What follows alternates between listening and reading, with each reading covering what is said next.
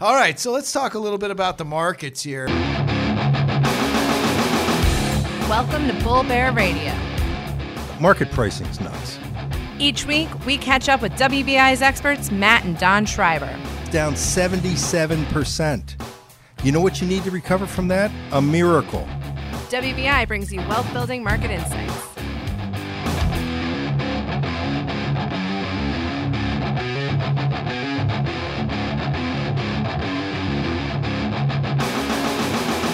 I'm Matt Schreiber. This is Bull Bear Radio. It is episode number 51. It's going to be epic. Number 50 was really cool last week. If you missed it, go back, check it out. We had the head of exchange traded products of the NYSE, Doug Jonas, on. So, go check out the episode wherever you listen to podcasts, iTunes, Google Play. Say, yo, Alexa, play me some Bull Bear Radio. SoundCloud, TuneIn, Sonos, so on and so forth. Dividend Doctor, you back in the house this week or what? What were you, like, taking a nap last week? Oh, come on, man. Dividend Doctor's here. You're bringing in this outside talent, man. Oh, man. The Batman was in. The Batman was in for Halloween, dude. So cool. So cool. So, speaking of cool, Gamecocks won last weekend. Absolutely. Yeah. Ole Miss kicked Debo the ball. Start the game. That was a bad idea. Close. It's good. Hey, when you kick it to Debo, it's an expected outcome. Speaking of expected outcomes, right, the midterm elections kind of ended how we were thinking it would, with a split Congress. Democrats won the House. The Senate, Republicans held. Got a Republican president. Markets are flying today, Don. Are we going to see the Trump bump,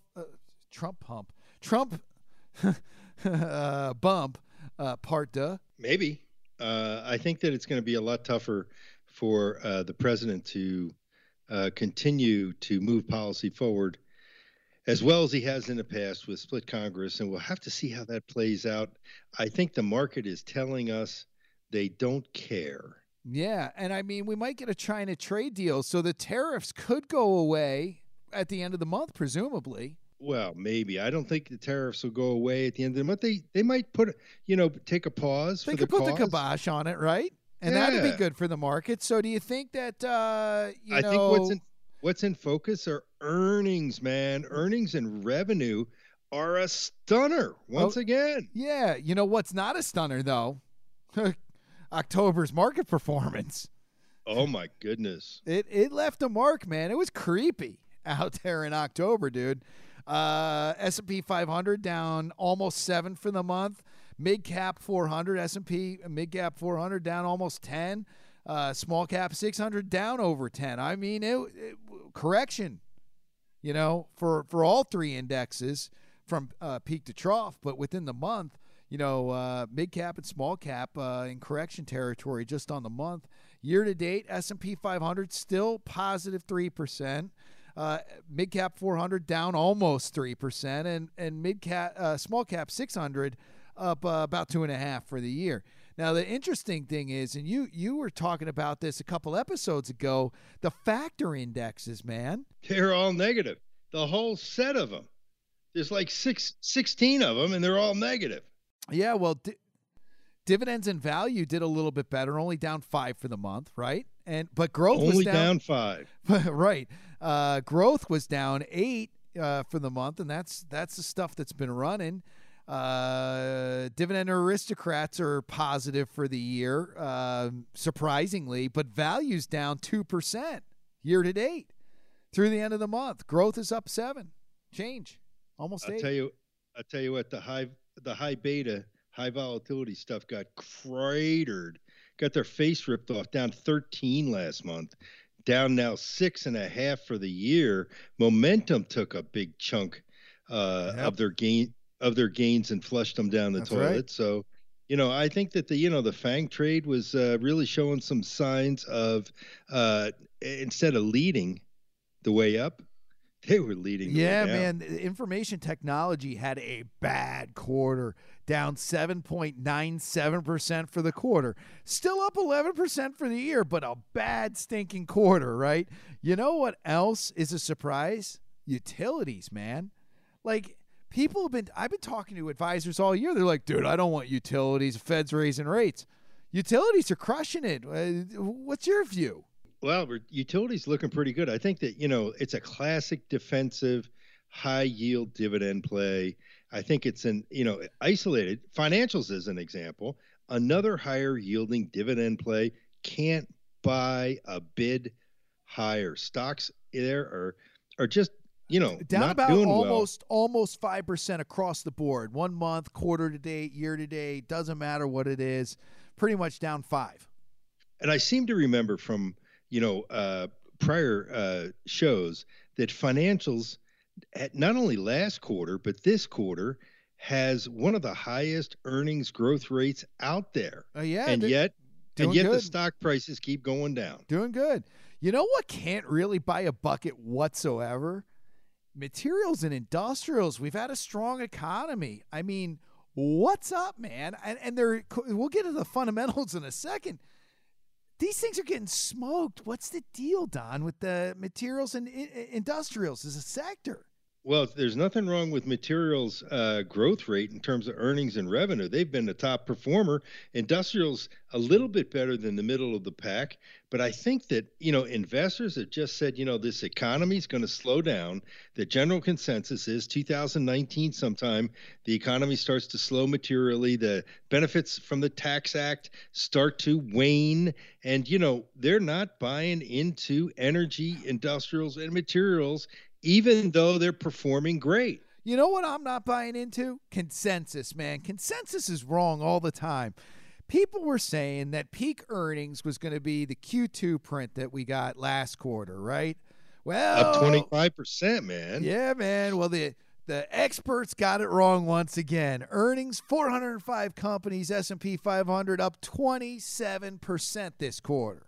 It's been a shocker with that 27% rise in earnings this quarter projected, and last quarter I think we were up in 21, 22 on the S&P 500. I mean, these are tremendous growth rates, and stock prices haven't gone up, they've gone down, and so price to earnings multiples are starting to look a little cheap. Yeah, talk to me about that. I mean, we were talking earlier and you were saying that the PE is looking pretty good on a forward basis. It's more towards average. The PE multiple on a forward basis last year was stuck up there in the 19-20% range, in the high 18s. 19 or 20, right?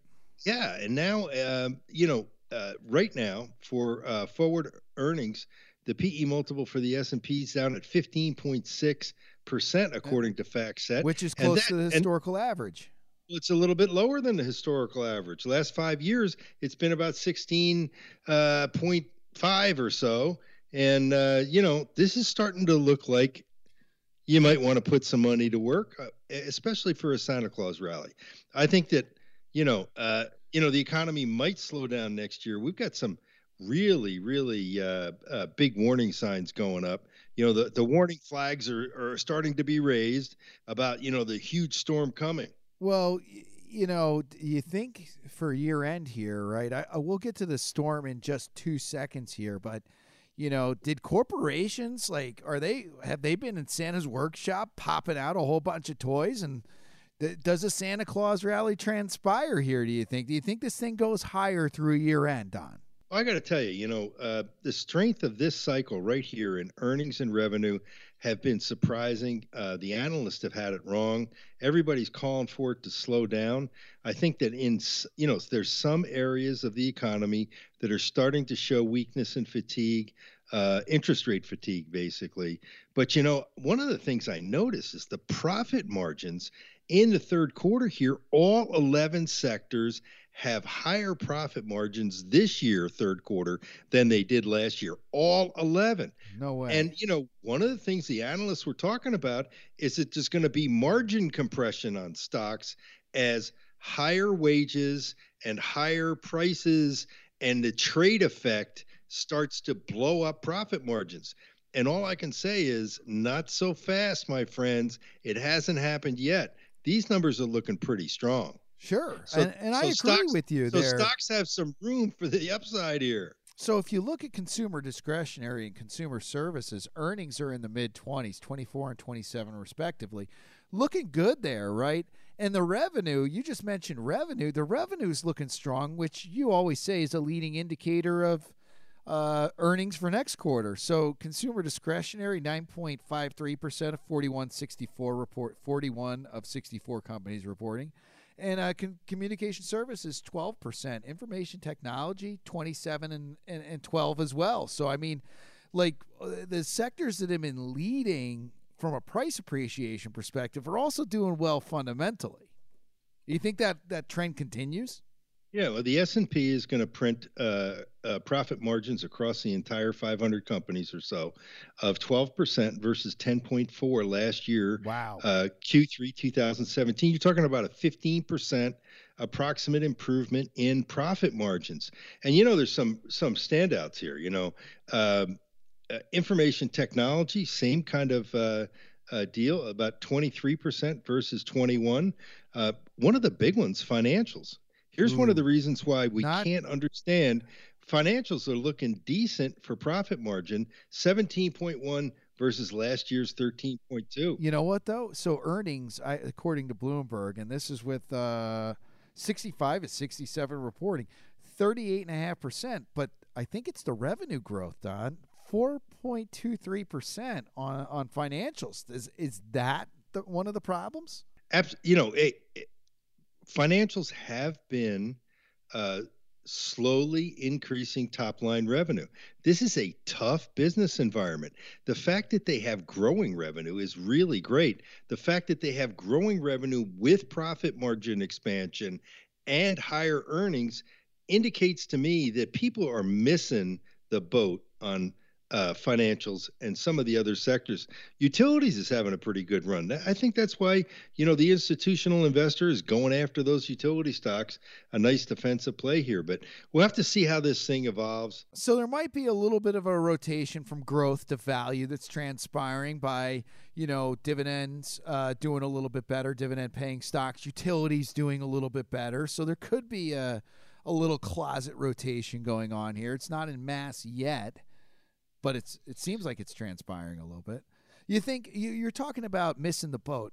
Are people missing the boat in terms of small and mid cap earnings and revenue? Earnings for Russell 2000 companies, 1,300 approximately reporting of 2,000 approximately, 30% earnings growth and 8.6% revenue growth. Well, they've got some leverage. They have that 30% bottom line. They got a really lot of help from the Tax Act. Most of the small mid-cap companies are reinvesting their profits. The margin between the delta between prior rates as high as 35% for federal down to 20%. You're talking about a really significant increase in the amount of money that they can reinvest. I think that shows up long term. Small and mid cap companies tend to outperform large caps, but I got to tell you, they're just like the things that we were talking about, energy and financials. Small mid cap companies have not been able to buy the bid higher by investors in any significant way. I would imagine they would be flying. I think if you're a long-term investor and you're willing to, take on a little bit of wait and see, I'd start to, dip my toe in there. Yeah, by analyst expectation here for next quarter, revenue is supposed to be better. Revenue looks soft across most sectors to me, looking at this. Next quarter is supposed to be a little higher, but they're supposed to run into an earnings rough patch according to analyst expectation next quarter.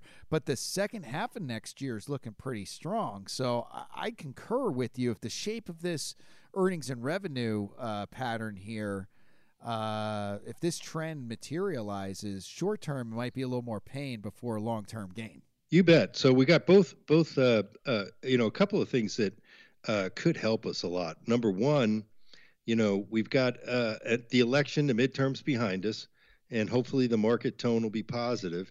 But, we have to have pro-growth policies. And both the Democrats and the Republicans keep talking about infrastructure. It's something that the country definitely needs spending on, fiscal stimulus on. If we do get fiscal stimulus, this thing holds together. If we don't, it's going to be a bad sled. All right, so that we're gonna leave off right there. We're gonna be back after the break. And Don, I want to know: do you think the Fed's nuts? At WBI, our goals are simple. We build outcome-oriented investment solutions to reduce loss and maximize return. We want to grow the largest capital base possible so you can achieve your goals. Call us today at 800-772-5810 to find out how we can help you and your clients be successful. As usual, check us out everywhere you'd want to pick up some more information on Bull Bear Radio. So you can check us out on Twitter, Bull Bear Radio. You can check out Don, WBI CEO, myself, WBI President on Twitter. You can check us out on LinkedIn.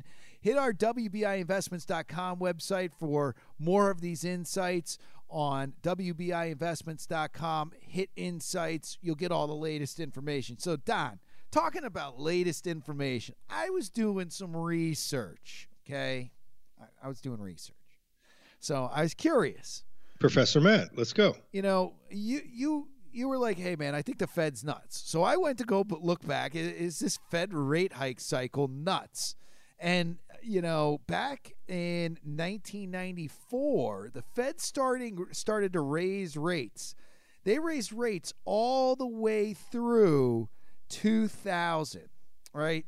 The rate hikes there took you from the mid threes all the way up to 6+%, right?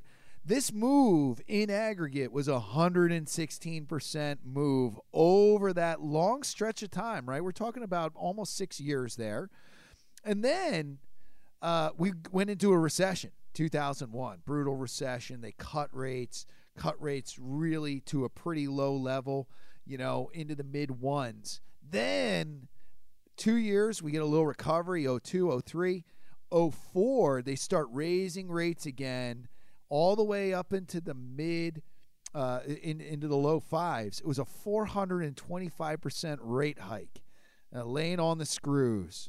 2008, we go into a brutal bear market. They cut rates.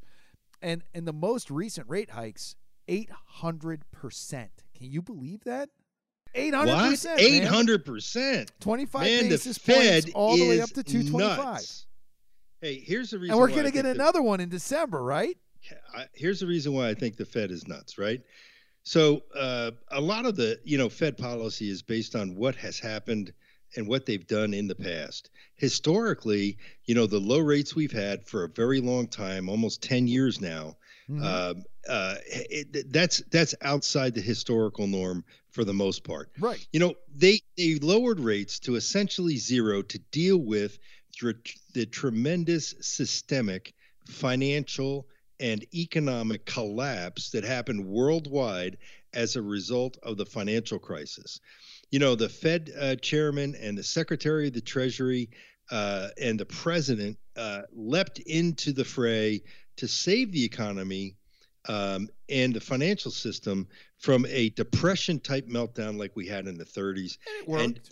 And thank God they did, right? It worked. Now they're trying to rationalize with these crazy policies, monetary policy that they had to, put on, with quantitative easing, 1, 2, 3, 4, whatever, zero interest rates forever kind of a deal. We had no growth, really slow growth, less than 2% average GDP growth.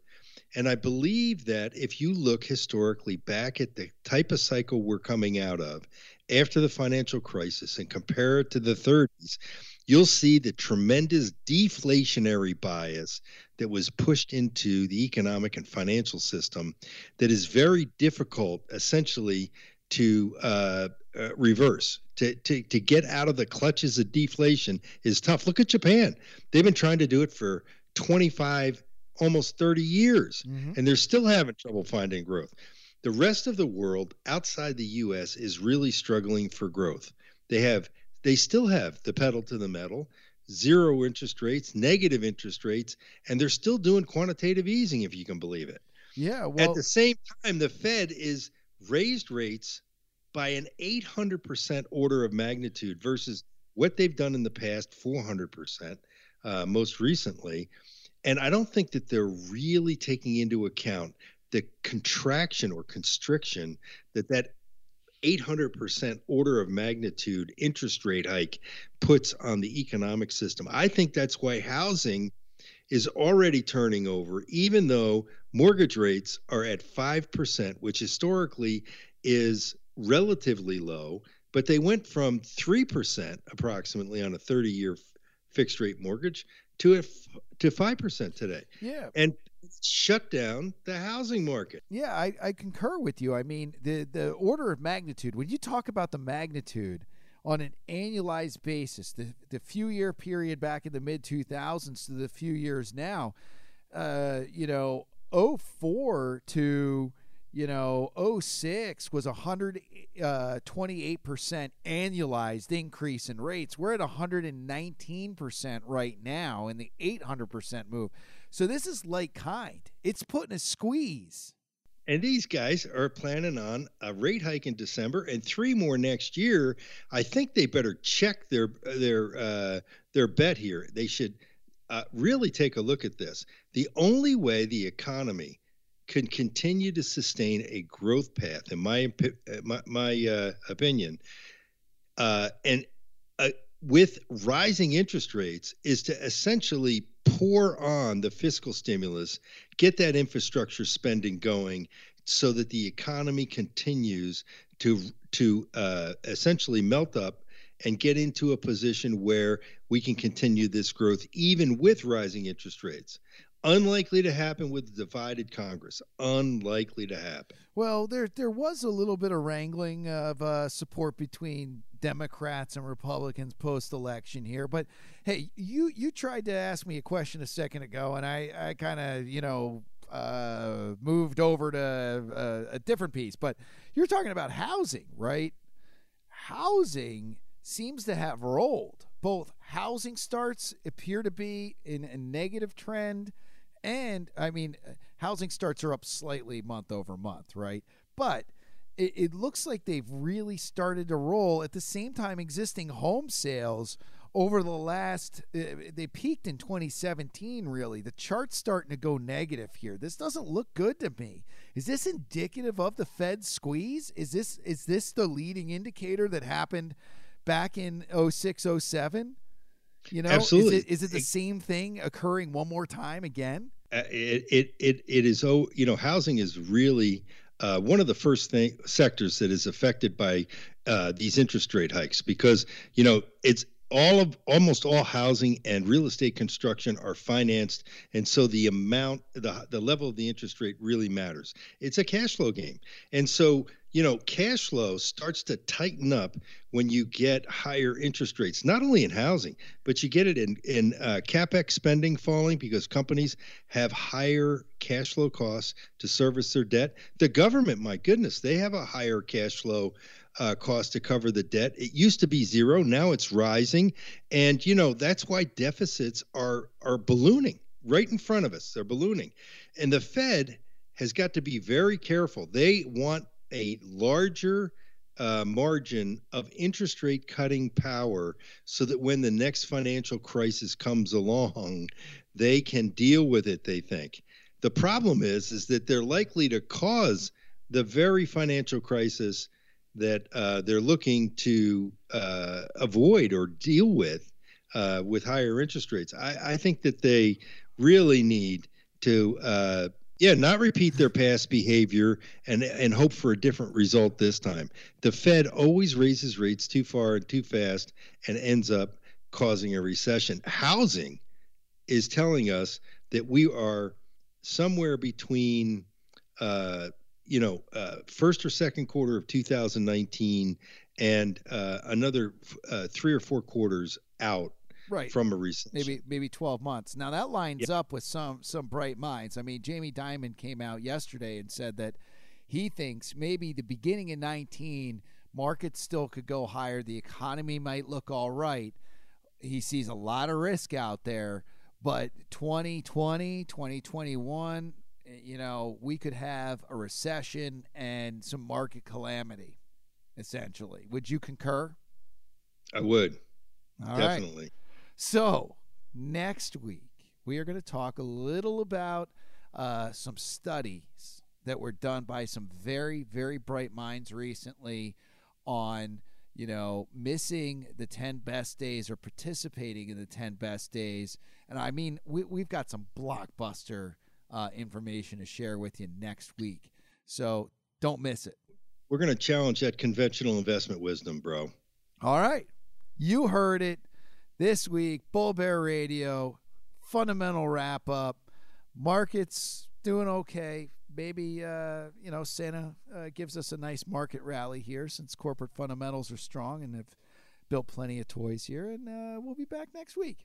I think Santa's filling up his sleigh. Ho, ho, ho, ho. Merry Christmas. This is Bull Bear Radio, where each week you can count on our real market news and advice. Catch all of our podcast episodes at WBIinvestments.com.